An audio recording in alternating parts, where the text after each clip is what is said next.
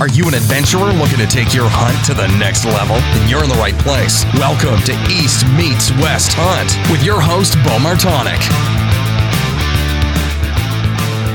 Hey everyone, welcome back to another episode of the East Meets West Hunt podcast presented by onX. The onX Hunt app was built for hunters by hunters to be able to use online or offline in the field at the palm of your hands, turning your smartphone into a mobile GPS service. So one of the features I want to talk about within onX is the timber cuts feature. So the United States Forest Service Timber Cuts shows areas of logging operations in national forest land over the past 5 years, and in some areas like in Pennsylvania it even goes beyond 5 years. So this layer is perfect for targeted thinned areas of forest, also targeting some older areas for bedding cover. I did a full video that'll be coming out this week on the Mountain Buck Scouting series that is on timber cuts. So check that out over on my YouTube channel. Search Bo Martonic and you'll find the Mountain Buck Scouting series.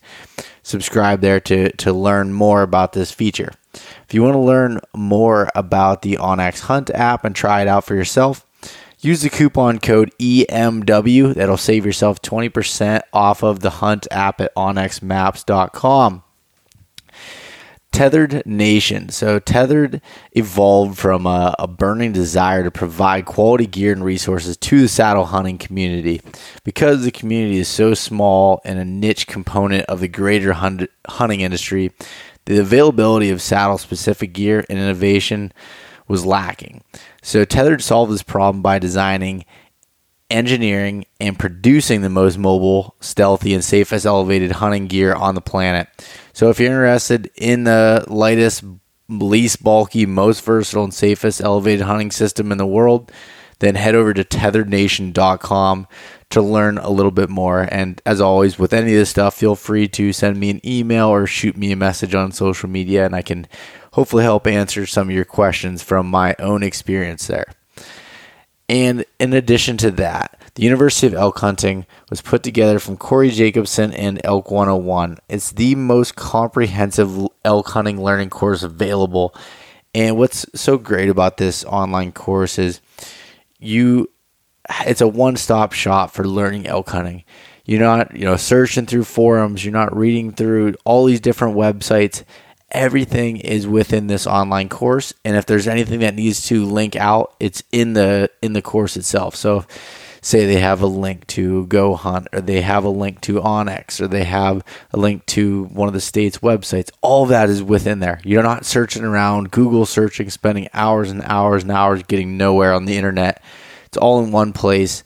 So if you head over to elk101.com, click on the University of Elk Hunting, and use the coupon code EastMeetsWest. That will save yourself 20% off of that online course. Okay, so for today, I want to give a little bit of a story here. So for the Mountain Buck Monday social media post, and that's released here on Tuesday on the podcast, I have a story from a good friend of mine, Hunter Bardo. So this is what Hunter wrote. I was hunting the state game lands in northern Pennsylvania and had my climber up a tree tucked into some hemlock branches on a big bench about halfway up the mountain for the bow hunting opener in Pennsylvania in early October. The fog was thick in the morning, and I'd been watching 6 deer, 3 of which were smaller bucks that came into about 30 yards, and was deciding on whether I was going to draw on them. I was still sitting in my stand when this guy came running in coming in on a fast trot, and there was no more thinking. It was stand up and draw with an educated guess at the range. Put the arrow through him, and he went about 60 yards and crashed into a root ball. If you head over to the social media pages, you can check out at East Meets West Hunt or East Meets West Outdoors on Facebook. You can see the photo of Hunter's buck, which was a really good, mature mountain whitetail, just an awesome specimen and a cool photo that really shows, these big old growth forests on these side hills and the steep northern Pennsylvania mountains. So such a cool story and a great hunt from a friend of mine, Hunter Bardo. So be sure to send in your mountain buck stories, and for to be featured on the podcast and a little post on social media. Thanks to everyone who's been giving me feedback on the Mountain Buck Scouting series over on YouTube thus far. The first 2 episodes have been released, all about using onX to scout mountain bucks and big woods deer, kind of learning how to break down the features, what I'm looking for on a map. I mean, a lot of this is my opinion, but some of the things I've learned, put that all in these videos. And this week, so coming out tomorrow on Wednesday at 7 p.m. Eastern time, the Timber Cuts, How to Hunt Big Woods Bucks and Timber Cuts, is going to be released on the YouTube channel. So I'll be not only breaking down it with onX, but also going into showing you these cuts in the field and what I'm looking for in them, kind of breaking that down. So I'm really pumped about this video. Timber cuts are one of the biggest, assets in my opinion for hunting a lot of big wood stuff. So please go over to the YouTube channel, which is just Bo Martonic, and check that out. Subscribe if you like it. Please give it a thumbs up and comment. Share with your friends. It helps out so much to get that going. And so what else has been kind of going on here with everything still being shut down here in Pennsylvania? I'm still working, but things haven't changed a whole lot for me here personally. Just been keeping up with my workouts, doing a lot more running, and just did a little over 6 miles tonight, and also working out in the garage gym, which is composed of 4 kettlebells, a step-up box that I built, piece of plywood on the floor to do some ab workouts and stretching on, and sandbags and my backpack. So that's what I'm using right now to go through and do some workouts whatever way I can. So that's been fun to kind of mess around and play with some different options there as far as workouts go. And then also turkey season opens up on Saturday. So that'll be exciting here. Pennsylvania is a later opening than most places. So Saturday, May 2nd is the opener. I'm going to get out and hopefully get a gobbler down. I did buy a bonus tag as well, so I'll have 2 tags this year. Haven't done that in a few years, but I figured I won't be traveling anywhere else. So let's hopefully I can get one early and then try to go out and get another one at some point. But not going to count on that. Just going to have fun with it. And I'm really looking forward to hunting some turkeys. Been still out scouting deer quite a bit. I took a little, about 2-week break from it, working on the house and doing some other things, but got back out and picking up some sheds still, some really, really good sheds that I found in Spring Seep, and I found a couple other ones, some older ones. I've been really kind of scooping them up, especially on these days we've been getting some rain. They stick out like a sore thumb, so I've been doing that, and I can't get whitetails off the mind, so I love turkey hunting. It's fun to me, but this doesn't get me going as like whitetails do. So anyways, looking forward to getting some turkey hunting in here. And on this podcast today, I have Tony Peterson coming on. Tony, I've looked up to his work in writing for years. He's very accomplished, very successful DIY, public land, whitetail hunter. I mean, just hunter all around. Just passionate guy. Tony and I have just really hit it off from the beginning here, and it's a valuable resource for learning. And we're planning on just talking about going his turkey hunting trips that he uses for scouting whitetails, and we do cover that a little bit, but we go into even a little bit further into some of these stories and what it's like to travel to different states and destinations for whitetails. Hunting sign, not just the memories from previous years. Killing 2 birds with 1 stone. Like I said, hunting turkeys and scouting bucks.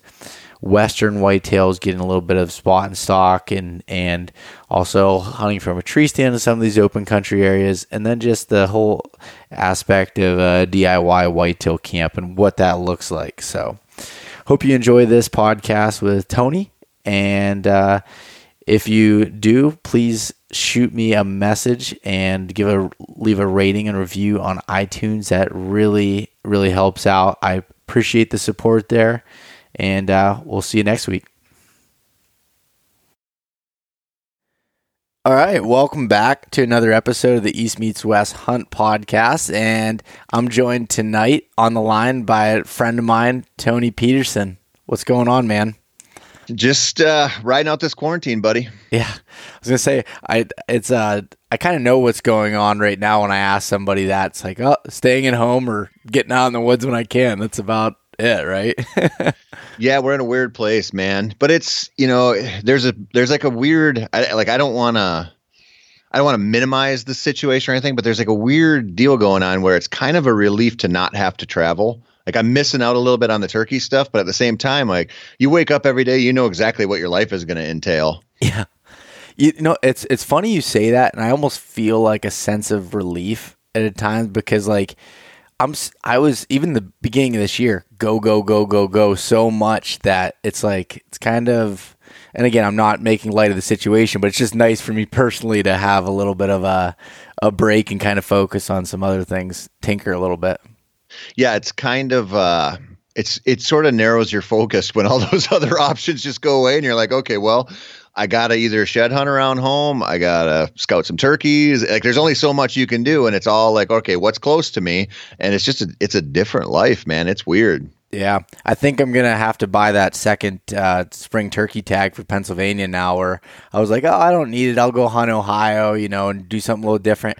I don't know if that's going to be happening. So no, I'm currently recruiting anyone who wants to shoot a turkey in Minnesota because we only get one tag here. Yeah. And so a lot of years I'm done on opening day. And then this year I've got these birds scouted out so well. I'm like, I got to take other people or something, because I might be done in the first 2 hours. And then I have 6 weeks of season with nothing to do. Yeah.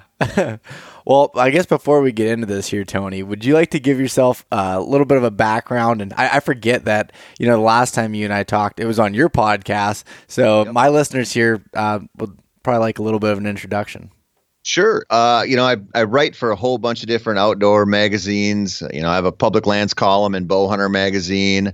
I do a bunch of stuff for Meat Eater, North American Whitetail, a lot of stuff on the bird dog side of things too. And I've got a podcast over there called Sporting Dog Talk. And then I host Hunt for Real, which is the podcast you were a guest on. And so that's kind of my main focus these days.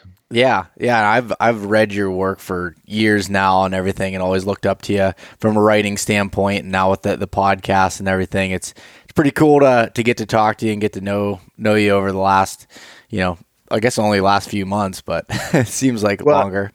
Yeah, I mean, we got a weird relationship because I've known you as well, and as soon as we talked, it was I'm like I've known this guy forever. Yeah. and I was telling I can't remember where I told this. It was on a podcast the other day. It might have been one of mine, but it's amazing to me.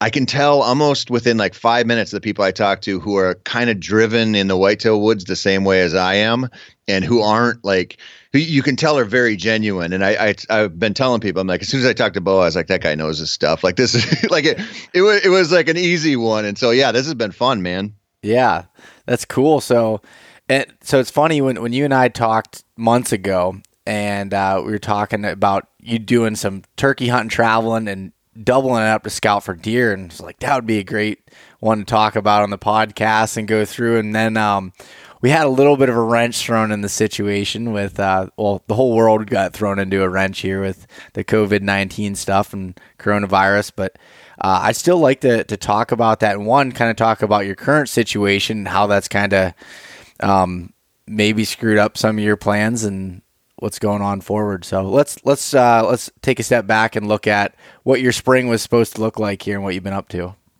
Yeah, right now I was supposed to be in Nebraska, hunting some turkeys on public land and scouting out some deer, and then in 2 weeks I was supposed to be down in Iowa, which was a really deer scouting based trip.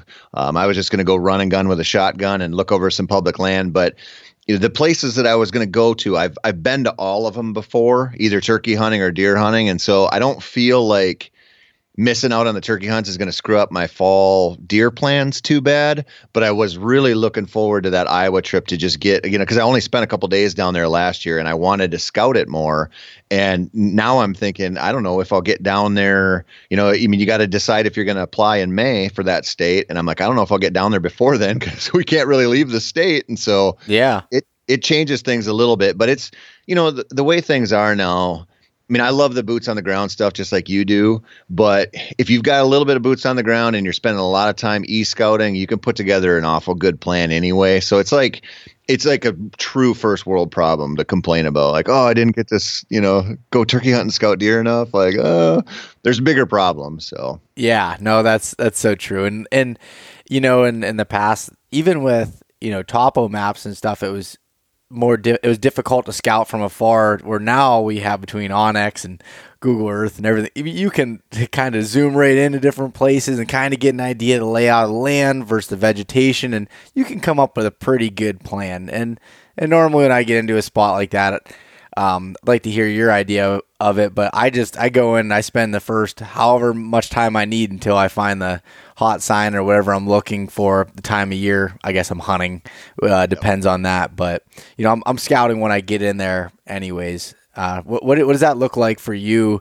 Now with, say, you're gonna draw that Iowa tag this year, I'm assuming.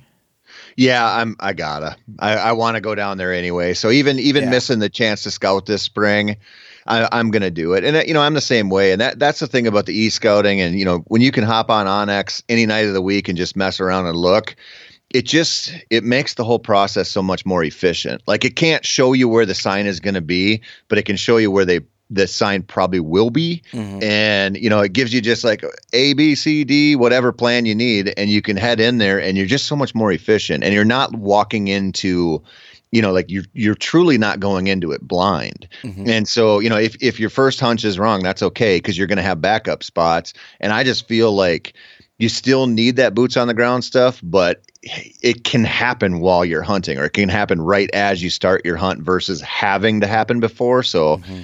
It's not that big of a deal. I just like to get down there and just to see the land in the late spring, and just know that's a nice thing to see, but you don't have to have it. Yeah. You and we've talked about this before, but we're very alike in that I just like walking the land and learning it and trying to, figure it out. Whether that's my plan I stick to in the fall or not, who knows? But it's just I like doing it and having that second feel. But like with all the tools that we do have, it is nice that you don't feel completely, out in the blue, I guess. Yeah. And that walk in the land, yeah, that's a weird thing, because you see people, especially with like their home farms or home properties, whether it's public or private. If you really get to know it and you've hunted it a long time, you actually almost get to a disadvantage, because you think you know more than you know a lot of times from year to year. And when you get out to this new stuff and new public land and you're walking around a lot, you kind of realize like that it's not consistent year to year, and you see new trends and new travel patterns and stuff show up. And so it keeps you kind of like in that sweet spot where, you don't know as much about a property where you get overconfident. And so you kind of stay hungry. I think it's like a good balance. And I always felt like I've always done better is from, I guess, success standpoint for the amount of days I put in the field, if the ratio is there, when I hunt Ohio versus I would Pennsylvania. And it was similar terrain, big timber, public land, but I think I overthink everything in Pennsylvania so much because I get to scout it a ridiculous amount of time. And then I go there maybe once a spring. Sometimes I don't. And sometimes I feel like I overthink it. And like you said, with people that hunt the same properties, year after year. Yeah, it's kind of like I feel the same way. And I actually think, of all the states I hunt and the places I go to, there's so many times where if I've hunted a chunk of public in North Dakota or somewhere for 5 or 6 years, I show up and I start hunting on memories. and something has changed, and it's never the same thing 2 years in a row. And now I'm just pretty quick to recognize I still fall into that trap. But when you go to a new place and you're not hunting on memories, like you're in the moment and you're figuring stuff out, and it's like a hard thing to explain until you've experienced it. And you go, man, I know exactly what that means. You show up thinking, oh, last year in October, all the scrapes were here and this was money and they were traveling through here. And you show up this time and somebody else has been hunting in there or some food source changed. And if you ride that dead program, you just burn a certain amount of your time, in not using it correctly when you could have been looking. Yeah, no, that's so true. When you can really burn yourself. I mean, I've learned it from even running trail cameras in the same spot year after year. It doesn't. Sometimes there's spots that are fire for 2, 3, 4 years in a row, and there's other spots that I don't know what made them so hot that year. There was a food source maybe I didn't know about or something that happened, but yeah, it can totally change. Yeah, I think about that a lot, and I know that there's probably contributing factors like soft mast or hard mast or nearby ag, depending on where you're at. But I really think that some of the stuff I see where it changes year to year is just predators. I just think whether it's humans hunting them or some other kind of predator moving in, because when you look at like some places deer are at consistently year to year, some of those sweet bedding areas and stuff, that doesn't seem to change a whole lot. But where they're going and how they use them, and so I always wonder, like, what's a big enough, what would have a big enough impact to change that? And a lot of times I think it just ends up being hunting pressure. That's interesting, and yeah, that's really interesting. I know as you're saying that, I'm thinking in my head. There was a spot a few years ago that I had where I had the place all to myself, and it was great hunting. And for 2 years in a row, I killed a buck in this particular creek bottom. It wasn't the same tree, but in the same creek bottom. And then I was struggling in there the third year, so I think there was and then after checking my cameras after the season, I pulled all of them, and I had crossbow hunters walking around and doing all this stuff, just like literally like multiple crossbow hunters in a group, like just walking through the woods. I'm not going to get into that, but they were doing it. And it just made me think, like, that pressure changed, one, from additional people and also myself. I think I hunted it more and probably put a lot more pressure on those deer, where from a food standpoint, I know if I'm hunting areas that I'm relying on, say, an acorn crop or something there, that these big ridges, big oak stuff, that can change year to year based on the food for sure, depending on the elevation or where the acorns are here. But if I'm hunting traditional big woods in some parts of northern Pennsylvania that don't have big oak trees, and I'm just relying on browse and clear cuts and things like that, they seem to do the same thing every year on the food standpoint, and then it's more of a pressure thing. But I don't know. I definitely have not figured that out. It's just I just take observations in and try to learn a little more every year. Yeah, I mean, you're never it's gonna be a number of factors every year, and it changes in every spot, and so it's one of those things you just kind of go, okay, well, however this is happening doesn't really matter because it is happening. Mm-hmm. And that's going to be consistent. Like the inconsistency of spots is going to be consistent. So whether it's, hard mass falling over here versus over on this ridge, or it's a bunch of crossbow hunters, you just know when you come into a new year, probably not the same as last year. And that's just the way it is. Yeah, no, that's so true. So when you're going into these spots, like I know you said your turkey season's kind of screwed up a little bit this year, and you're not going to get to scout some of these different places. You were talking about Nebraska, and you whitetail hunt there too, right? Oh yeah. Yep. So that's all of your spots you traditionally travel to in the spring for turkey hunting. Do you whitetail hunt as well? Try. North Dakota you can't. South Dakota, I've done some of that. Oklahoma, obviously, is too far away. So some states, yes, some states, no. But if one of the reasons, Nebraska comes up a lot is because their turkey season's awesome. And, you can buy a couple tags and they have that early bow season. And so it's just a natural destination. And the whole reason I started deer hunting Nebraska is because I turkey hunted it, and I'm finding sheds and I'm watching deer and I'm going, holy cow, this public land is awesome. And so it kind of feeds into that. I mean, if there was more chances to go hunt new states for turkeys, then yeah, I'd probably be hunting different ones. But I've also used it, I really got after Missouri for a few years with the turkeys, thinking, man, northern Missouri is not very far away from me here in Minnesota, and you're hunting Iowa caliber deer. And I just never found, in all the running and gunning I did down there, and down there, their turkey season shuts down at 1:00 every day. And so you have half a day of nothing. So I scouted hard when I was down there, and I never found one chunk of public where I was like, this is for sure worth coming back to. Yeah. And so that's part of it too. Like, you don't always just go in and turkey hunt and find amazing deer spots. Yeah. Well, one thing I guess that can be good for that is also you don't waste your time in deer season. Yeah. Well, yeah. And that's why I like, I like bow hunting turkeys more than gun hunting now. I just do. But as far as just being beneficial for deer hunting, getting out there with a shotgun and just putting your back to a tree and running and gunning traditional style, you see so much ground, man. Yeah. And if you're out there all day, which, when you're on a traveling trip, there's nothing else to do. So you can learn a lot about a deer trip by hunting that way. Yeah, that's awesome way of doing it. Like you said, when you're turkey hunting, you're doing a lot depending on the terrain, but you're running it a lot where you're covering a bunch of ground, so you're able to scout and do everything in the meantime there. But what makes me think about, like, say you went to Missouri and you didn't find great sign, there's places in Ohio. I've hunted a lot of Ohio I've worked there, and just it's close to Pennsylvania, so I've hunted a lot of Ohio for turkeys and for deer. And it's funny just how different parts of the state and even public land places 30 miles away are so different. If I wouldn't have spent time either turkey hunting them or scouting them in a different way, I could have planned this whole trip that looked great online to a place and been kind of a struggle with it, and it's a gamble you pick. And that's why, even when I travel to other states, I always have backup plans for that reason. But still, it's nice to be able to go in there from a turkey hunting standpoint and be able to do that. And that's one thing, like I said, when you told me about you traveling to a bunch of states and using that to scout for whitetails, I was like, it's perfect, because all of us are crunched on time no matter what's going on. If you can double up anything, that's just being more efficient. Yeah, it is. And,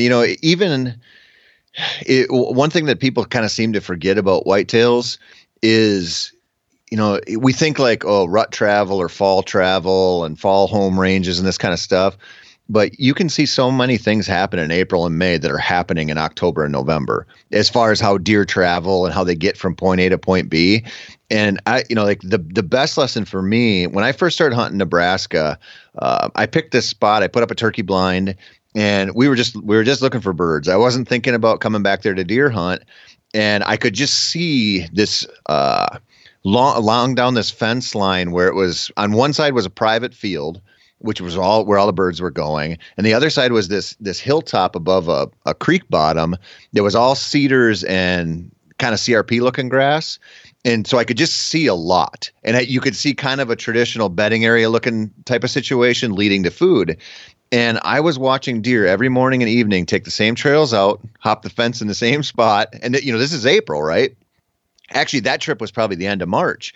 And I'm watching these deer go through like these little patches of cedars. And I'm going, I talked to my buddy about it. I'm like, we got to come back. There's freaking deer everywhere. And we came back. And the first year that we came back to deer hunt, I killed a buck that I called out of one of those little tiny patches of cedars in the same spot. And then a few years later, we went back and I killed the biggest buck of my life out of the same patch. And it's just, it's like accumulation of experience of observing. So that wasn't like a, burn through ground and look for sign type of thing. That was just like, I'm sitting here watching them, and it was such a traditional bed to food to bed thing. And when we travel on a turkey trip, if we're bow hunting, we'll sit all day. It's torture, but like you see a lot of what's happening in the woods. Then if you sit dark to dark in April, as long as those days are, and you see these little things happen, you go, man, why wouldn't a buck take that same trail in November? It's obviously leads from good cover to good food, and you can see terrain features and stuff. And so it's a fun way to figure out deer. Let me put it that way.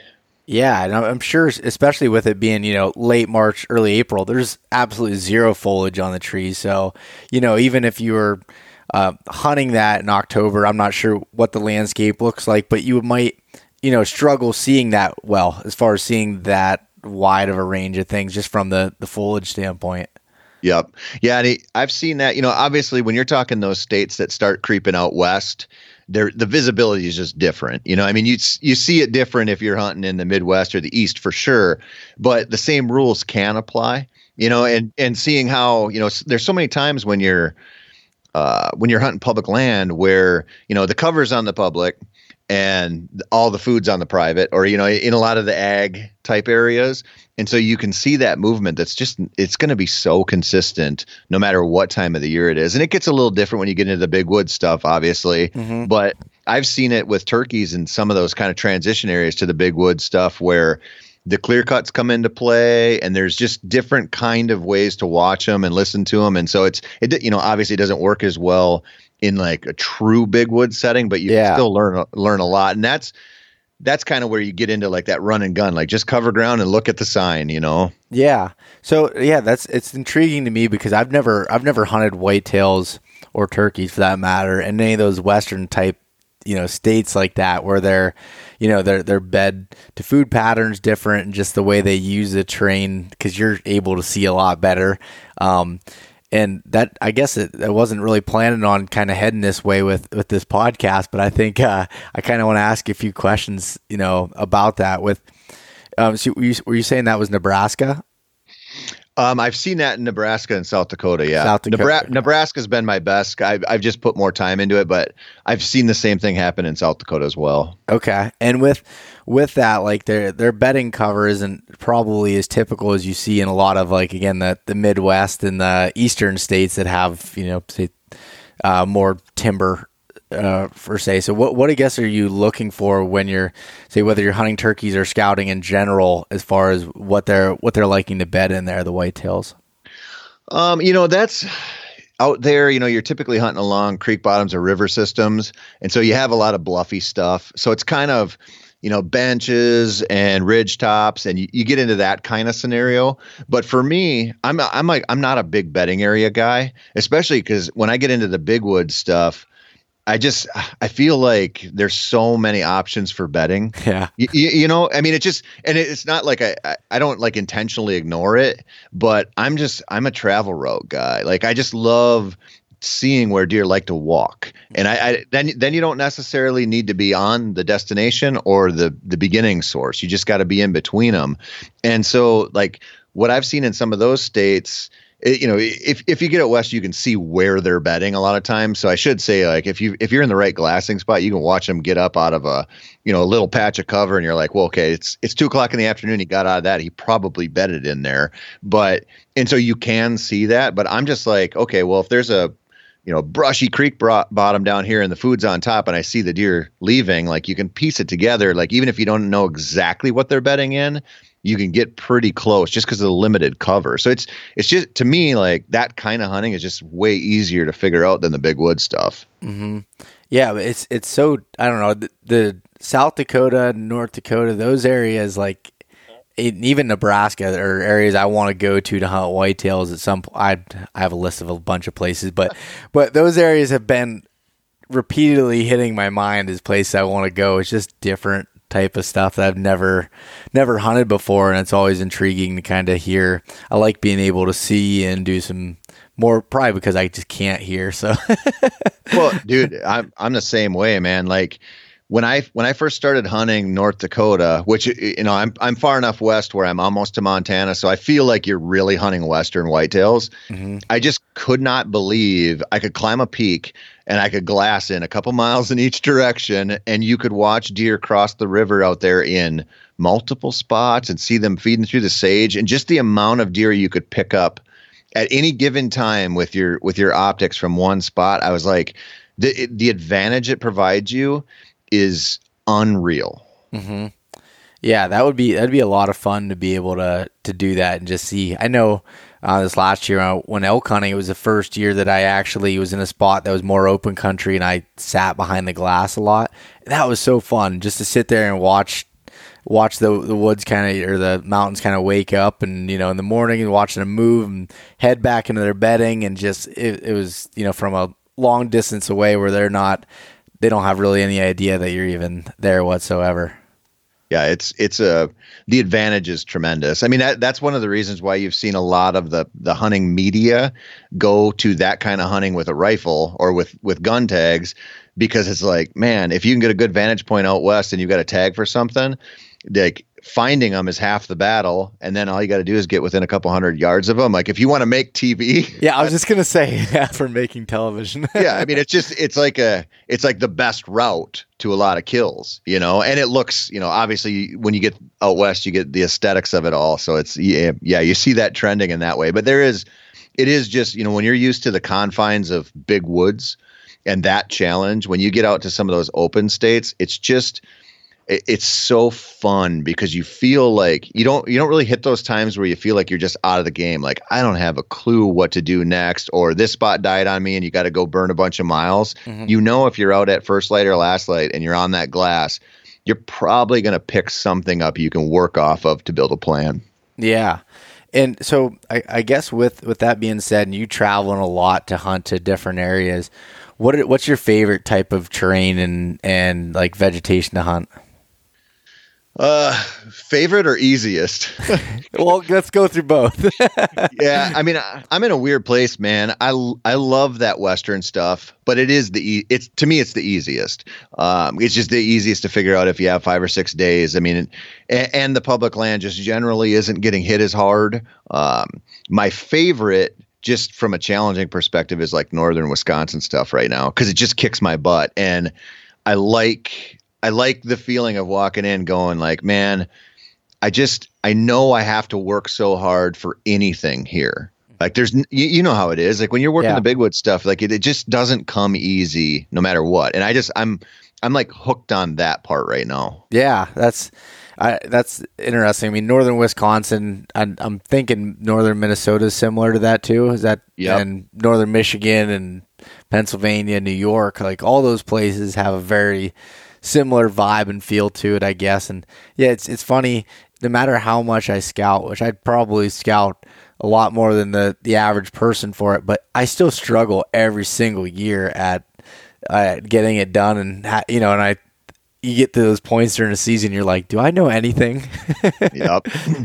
Yeah, it's I just, I say this all the time, but I just think it's the hardest. I mean, and I don't think, we always talk about the North because that's where we live and that's where we hunt. But I think you'd run into the same kind of big wood troubles if you were down in Louisiana or Alabama, northern Florida, some of these states where you're, it's swampy, big chunks of public land. And I haven't hunted down there a whole lot, but I think it would be a similar set of challenges probably. Yeah, and I've just from the podcast mostly and social media, I've learned of so many other places like that, like even Eastern Tennessee and the Carolina, North Carolina and Virginia and West Virginia and all these places, and even getting up into the Northeast and New Hampshire and Vermont, and there's a lot of places like that, and there's a lot more people that hunt big woods settings than you think. Hunting television and stuff has shown farm country stuff for the most part. Typically, it's the biggest deer, and that's what you're going to get the best footage of. Do you do any filming when in the big woods stuff? Do you? I have. I don't consistently do it because I can't stand filming. I like. I've had enough cameras over my shoulder, so I really appreciate not having that and not doing that. Yeah. But I do, occasionally if there's something I want to lay down, then I'll do it. Yeah, it's funny because I laugh with I've never had a whitetail hunt filmed before, and I've tried doing the self filming thing, and I tried it 3 different times in like an hour, and I was like, I'm never doing this again. And this year I'm having someone film a hunt of me in Pennsylvania, and I'm nervous for it because it's like you have such a small window. And like, I can't wait for him to say he's on the deer. Like, you know how it is. You have a couple short gaps, and if you don't hit those gaps, then you're out of the game. So, yeah, dude, filming is, I mean, props to people who want to do it. I just, if you can maintain control over your product, which you will, then it's a different story, because it's your thing. And, there's a different kind of pressure to that. And the stuff that I was involved in there, it was for somebody else. I mean, it wasn't my show, and the pressures and just the things that you had to do for it, I was like, I do not like this. Like, in addition to how it just changes hunting, and you have to think, like, when you're going into hang stands or you're going in to do a hang and hunt on public land, now you got to bring somebody with, like, it changes freaking everything, and not for the better. It's not like, oh, this got easier or more fun. Like, it goes the other way. And so it's a tough deal. But when it's done right, and you're seeing some of these guys out here doing an awesome job with it, then, it's cool to see. Yeah. No, I think the film will turn out awesome, but yeah, it's definitely going to be one of those things. Like you said, I don't preset stands or anything. And as I'm scouting, I'm like, dude, I got to look for a spot for them to be in a tree, and and then you get extra movement, and you have all these extra components to something that I've already struggled with. So it's definitely something that's going to be interesting. Have you in your times of traveling to hunt and stuff, have you hunted in the eastern states at all? No, I had a few plans for different states at one point, and when we had our little girls, I had to start looking like 10 to 12 hours from home tops, and where I live, I'm like, man, I can get to the Dakotas in 6 to 10, 12 hours. I can get to Kansas, Oklahoma. And it was just really hard to say, no, I'm going the other way, especially because I get like in the ballpark of Eastern type of hunts with some of my Minnesota stuff and definitely some of my Northern Wisconsin stuff. And so I just have never done it. I will at some point, just cause. I mean, it's the same thing. Like, someday I'll just load up the truck and I'll go to Louisiana and hunt whitetails just cause. But at the point in my life where I've been traveling a lot, it just hasn't been all that feasible to devote like elk trip time to a whitetail hunt somewhere, Mm-hmm. Yeah, that makes sense. And what I've heard from a lot of people is like, yeah, I don't really want to travel, halfway across the United States to hunt arguably smaller deer and everything else that you can have a similar experience in different places. But yeah, I don't care about the smaller deer thing. Like, I like cool experiences. Yeah. So I would go someplace. I don't look at my travels like, okay, there's a bunch of Boone and Crockett bucks been killed out of this county, that's where I want to go. I don't care about that. I want to go where I'm going to enjoy camping and the hunting's going to be fun. Yeah. Yeah. And when you're that's the next part I wanted to hit here is when you're traveling on these trips, whether it's the turkey hunts or whitetail hunts, what does it look like from a lodging standpoint for you? Whatever tents are made out of these days, some kind of polyester blend or whatever they are, canvas. No, I'm at a weird place. Like, I love a lot of aspects of hunting, a lot of aspects of it. But what I really want to do is just go have a good time. And I mean that, like, I still want to work really hard and I want to put in the effort, but I want to hunt with a couple of different buddies who I really like to hunt with and I trust, and I want to do it my way. And so it's typically hunting out of a tent. I mean, it's almost always hunting out of a tent, and on public land somewhere. And a lot of times, at least once a year, that trip someplace new, because I just love the mystery of showing up in a new state or a new place in a new state and just figuring it out, Yeah. Yeah, no, I figured that was going to be your answer. I didn't know for sure, but that's that's the reality for most of us with it, and it's one, cheaper to be able to do that, and you're able to hunt more if you can, instead of cutting those costs and everything. And I love that camp aspect. It's one of the things, my elk hunts I look forward to every year, and like this past year we truck camped the whole time instead of backpacking, and that was just had a whole nother level of fun to it, just coming back and having a fire or doing whatever. And I'd miss my Southern Ohio whitetail trips from the camp aspect and everything. And I haven't done that in a while because I've been spending all my vacation on Western hunts and I'm looking to do some more whitetail trips like that. It's always fun too when you're after it's really cold, say during November, hunt all day in a tree stand, freeze your ass off, and then come back and lay in a tent, and then get up and try to go do it again. Well, that's one of the things about like the turkey trips that's cool is you kind of get to like dip your toe in the water. You know what I mean? Yeah. Like it's not like a full Western big game trip or not like a whitetail trip, but it's in the ballpark. And I think like what you said about just, you hunt all day, you come back to camp, you start a fire, you're just in that. Like there's no checking out from that. Yeah. Like it's an immersive experience. And I always think like, I just did a podcast with Kenyon about this, like, or we got on this topic, like it's so easy to just, like constantly check your phone and like take yourself out of the moment, no matter what you're doing. It doesn't have to be hunting, but hunting is like an obvious example.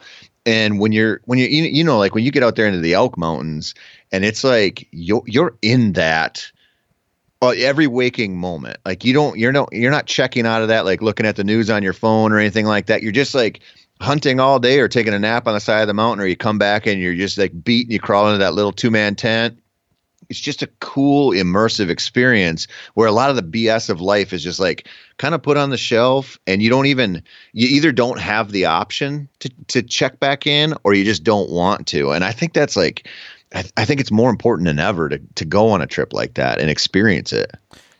Yeah, that's so true. I mean, I know with, say, some of my local whitetail stuff I do, or if it's a weekend thing, I was talking to someone about this the other day. I said, I can't get fully engulfed in it, especially if it's like a weekend trip, just from the standpoint of I feel like I haven't been able to kind of disconnect enough to get out of it. Where when I go on to Western hunts, or when I was going on some, Ohio whitetail hunts or other places that I was able to get away for a little bit, I'm able to fully focus on the task at hand and living in that situation and being in that moment where it's easy to get distracted when you have, even cell phone service is a blessing and a curse for me. There's some places that I hunt, even in Pennsylvania, that have absolutely no cell phone service and can make for a long day, dark to dark in a tree.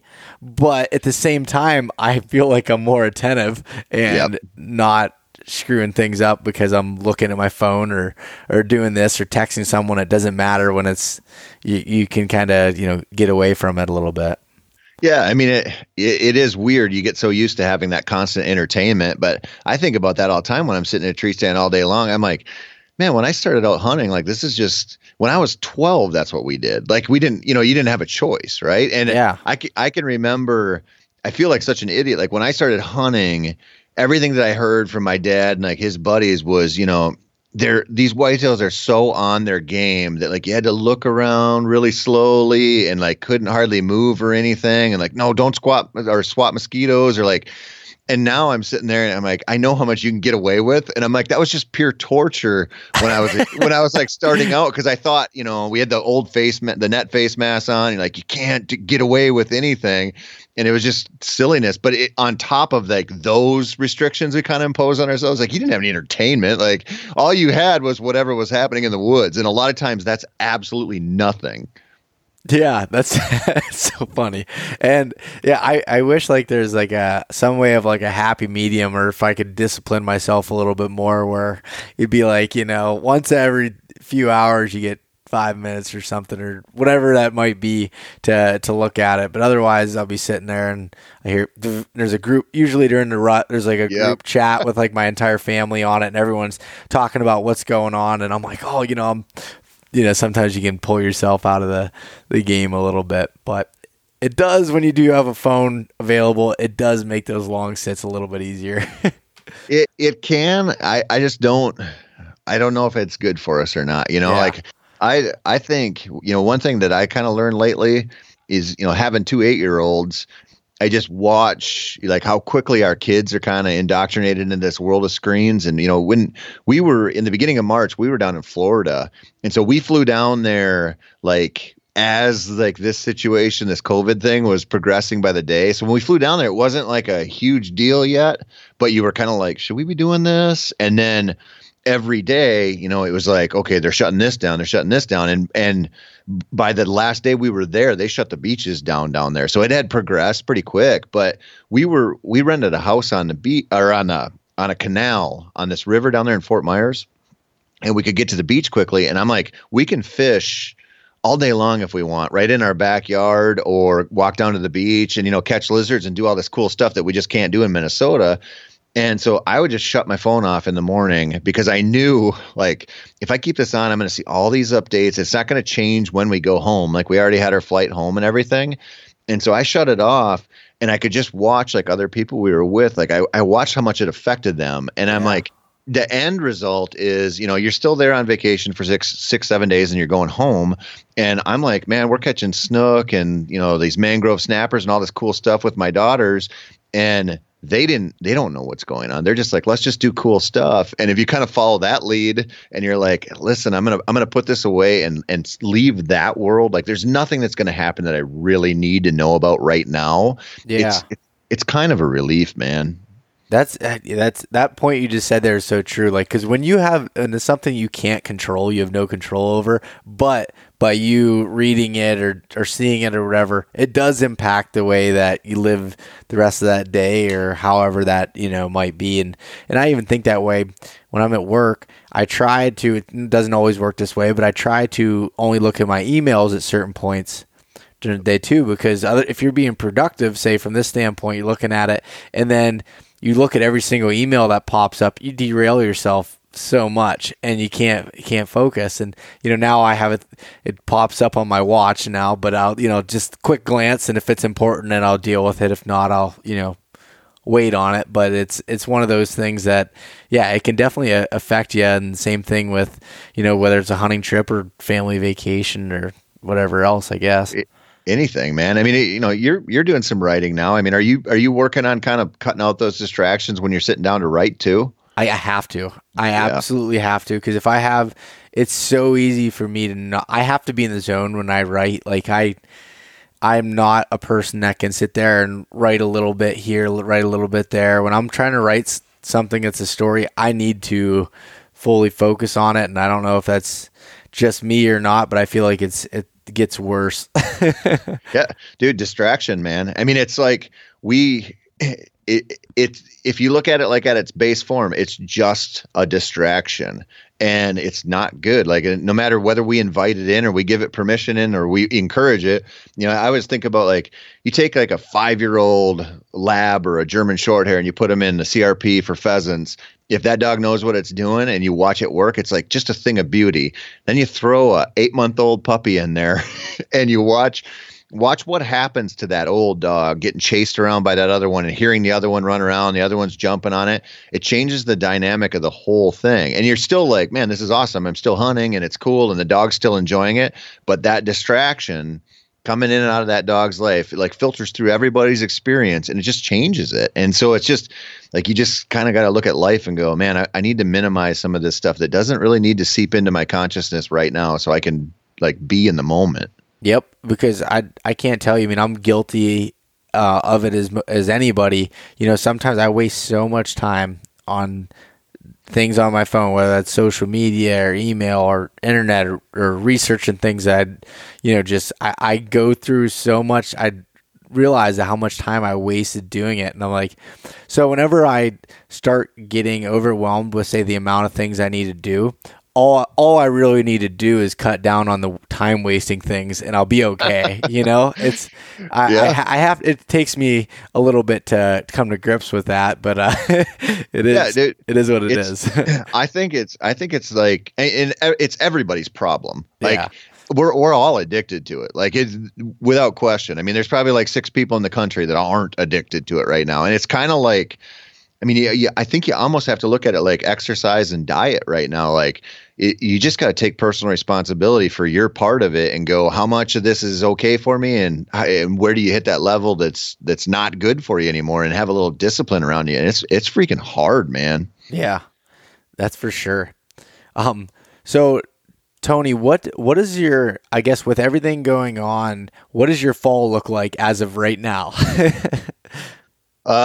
Well, so far, I'm probably going to go to North Dakota for their opener and do that right away in the beginning of September. And I'm hoping to draw the any deer tag so I can hunt mule deer and whitetails. And then I'll come home, I'll hunt Minnesota, and I'm going elk hunting, hopefully in Colorado, if everything works out. Yeah. And come back, I'll hunt the, northern Wisconsin deer pretty hard. Then I'm going to go to Nebraska and do like a mid-October kind of a pre-rut scrape type hunt then in a new area, I think. And then I'm going to draw that Iowa tag, and that'll be my big rut hunt. And when Iowa's over, I'm putting my bow down and I'm going to go pheasant hunting. So yeah, that's what you talked about. That you're big into pheasant hunting too, and bird hunting in general. Oh, dude, it's like my escape after sitting in a tree and working on whitetails all fall. Yeah, to follow a dog around and shoot birds when they jump out of the grass it's fun. Yeah, that's awesome. I definitely want to have you back on closer to hunting season to talk about some of your early season stuff, because you hunt a lot before the rut too, and I always see you're always one of the first guys that pops up being successful in multiple places and in times when, you know, not as many people are doing that, and I'm gonna pick your brain on that at a different point. Yeah, I'd love to talk about that, man. I put in a lot of work to try to be tagged out quick in a lot of states. Yes, and you know, I mean, I've written about it a million times and talked about it, but it's mostly a function. It started out as a function of being in Minnesota, where our gun season opens the first weekend of November. So the entire time growing up in bow hunting, I never counted on the rut for anything. It was a non-issue because I knew the woods. I knew I wasn't going to hunt when the rut was on. Yeah. And so it kind of just happened, and it just, you know, now it's partially because I want that time with my dog out there. So I want to be kind of tagged out by mid-November if possible. But yeah, I'd love to talk about that. There's a lot to that early season stuff that can be really fun. Yeah. And that's what I am really, from a selfish standpoint, and hopefully other people learn from it too, but from a selfish standpoint, I definitely want to pick your brain on that, because that's, you know, an area for me personally I haven't put as much time into, nor have been, you know, as I guess successful with that strategy. I feel a little bit more lost with it than I do when you're hunting bucks that are a little bit stupid as the season goes on. Yeah, I mean, it's part of it is just a matter of you're forcing yourself to hunt. Like if you go on an early season trip somewhere, like you can't wait for the rut, or you can't go like, oh, I got to play it safe and wait for a better time to hunt, because you don't have that option. And then when you do that and you realize like, okay, I'm just in this now, and I've got, you know, 10 sits total before I got to go home or something, you got to figure them out. And what you realize, you can have awesome hunts in that hot early weather. It's just a different kind of game. But I honestly think in some ways, when you're a public land hunter, that early hot, you know, or warmer weather is easier than the rut. That's interesting. Just, it's a people factor. Yeah, that's true. Anybody that's taking an out-of-state hunt or taking vacation is normally taking it in the first couple weeks of November. Well, yeah, and all the residents, like think about your average bow hunter who might hunt, you know, 6 or 8, 10 days a year. When's he going to hunt? Yeah, it's not, you know, September 5th when it's 100 degrees out. You know, it's the same thing. It's not going to be when it's pouring rain. You know, like there's certain times when people are out there, and you just know there's going to be a huge influx of people into the woods around the rut. And you know, I love the rut, but I would rather be out there when there's fewer people and the deer are dumber, and I can get on them more naturally than when there's tons of people and I'm hoping on that randomness of the rut. You know. Yep. No, I'm following you there. So Tony, I hope that your Minnesota turkey season goes well and you find some people to be able to take out and have some fun with, since the rest of your spring's, you know, taking a little bit of a dive. But more importantly, I hope that, you know, you and your family stay safe during all this, and yeah, we'll get through it. Yeah, it's it's going to come to an end, and we're going to all breathe a huge sigh of relief, and we're going to buy a bunch of over-the-counter tags, and we're going to all get out there, and we're going to be happy that for a little while in this country, we came together and felt pretty good about taking care of everyone. And I think it's going to be pretty neat when we come out of this. Yeah, I do too. I'm looking forward to that part of it, I'm sure. Definitely. As most people are. But anyways, Tony, where can people find some more information on you, your podcast, and everything else? The podcasts are easy to find, anywhere you can find podcasts. So it's Sporting Dog Talk and Hunt for Real are the two podcasts, and they both have their websites and the social. If they want to read some of my stuff, themeateater.com has a bunch of it. Bowhunter and their digital platforms, and North American Whitetail and Gundog and a whole bunch of those places too. So there's ways out there to find all that stuff. Yeah, you search your name and write whitetail behind it, you're going to find a whole bunch of stuff in Google too. So yeah, that's what I hear. I learned a long time ago not to Google myself, so I'll just take your word for it. That's funny. Well, anyways, Tony, I really, really appreciate you coming on here this spring. And again, our conversation went differently than you and I both planned going into it with the situations, but I had a lot of fun with it and think that there was a lot of good information here. Definitely. I appreciate you having me on, buddy. All right. We'll talk soon. Thanks so much for listening to this episode of East Meets West Hunt with your host, Bo Martonic. For more great content and to stay up to date, visit eastmeetswesthunt.com, Facebook at East Meets West Outdoors, and Instagram at East Meets West Hunt. If you enjoyed today's episode, please review and subscribe, and we'll catch you next time.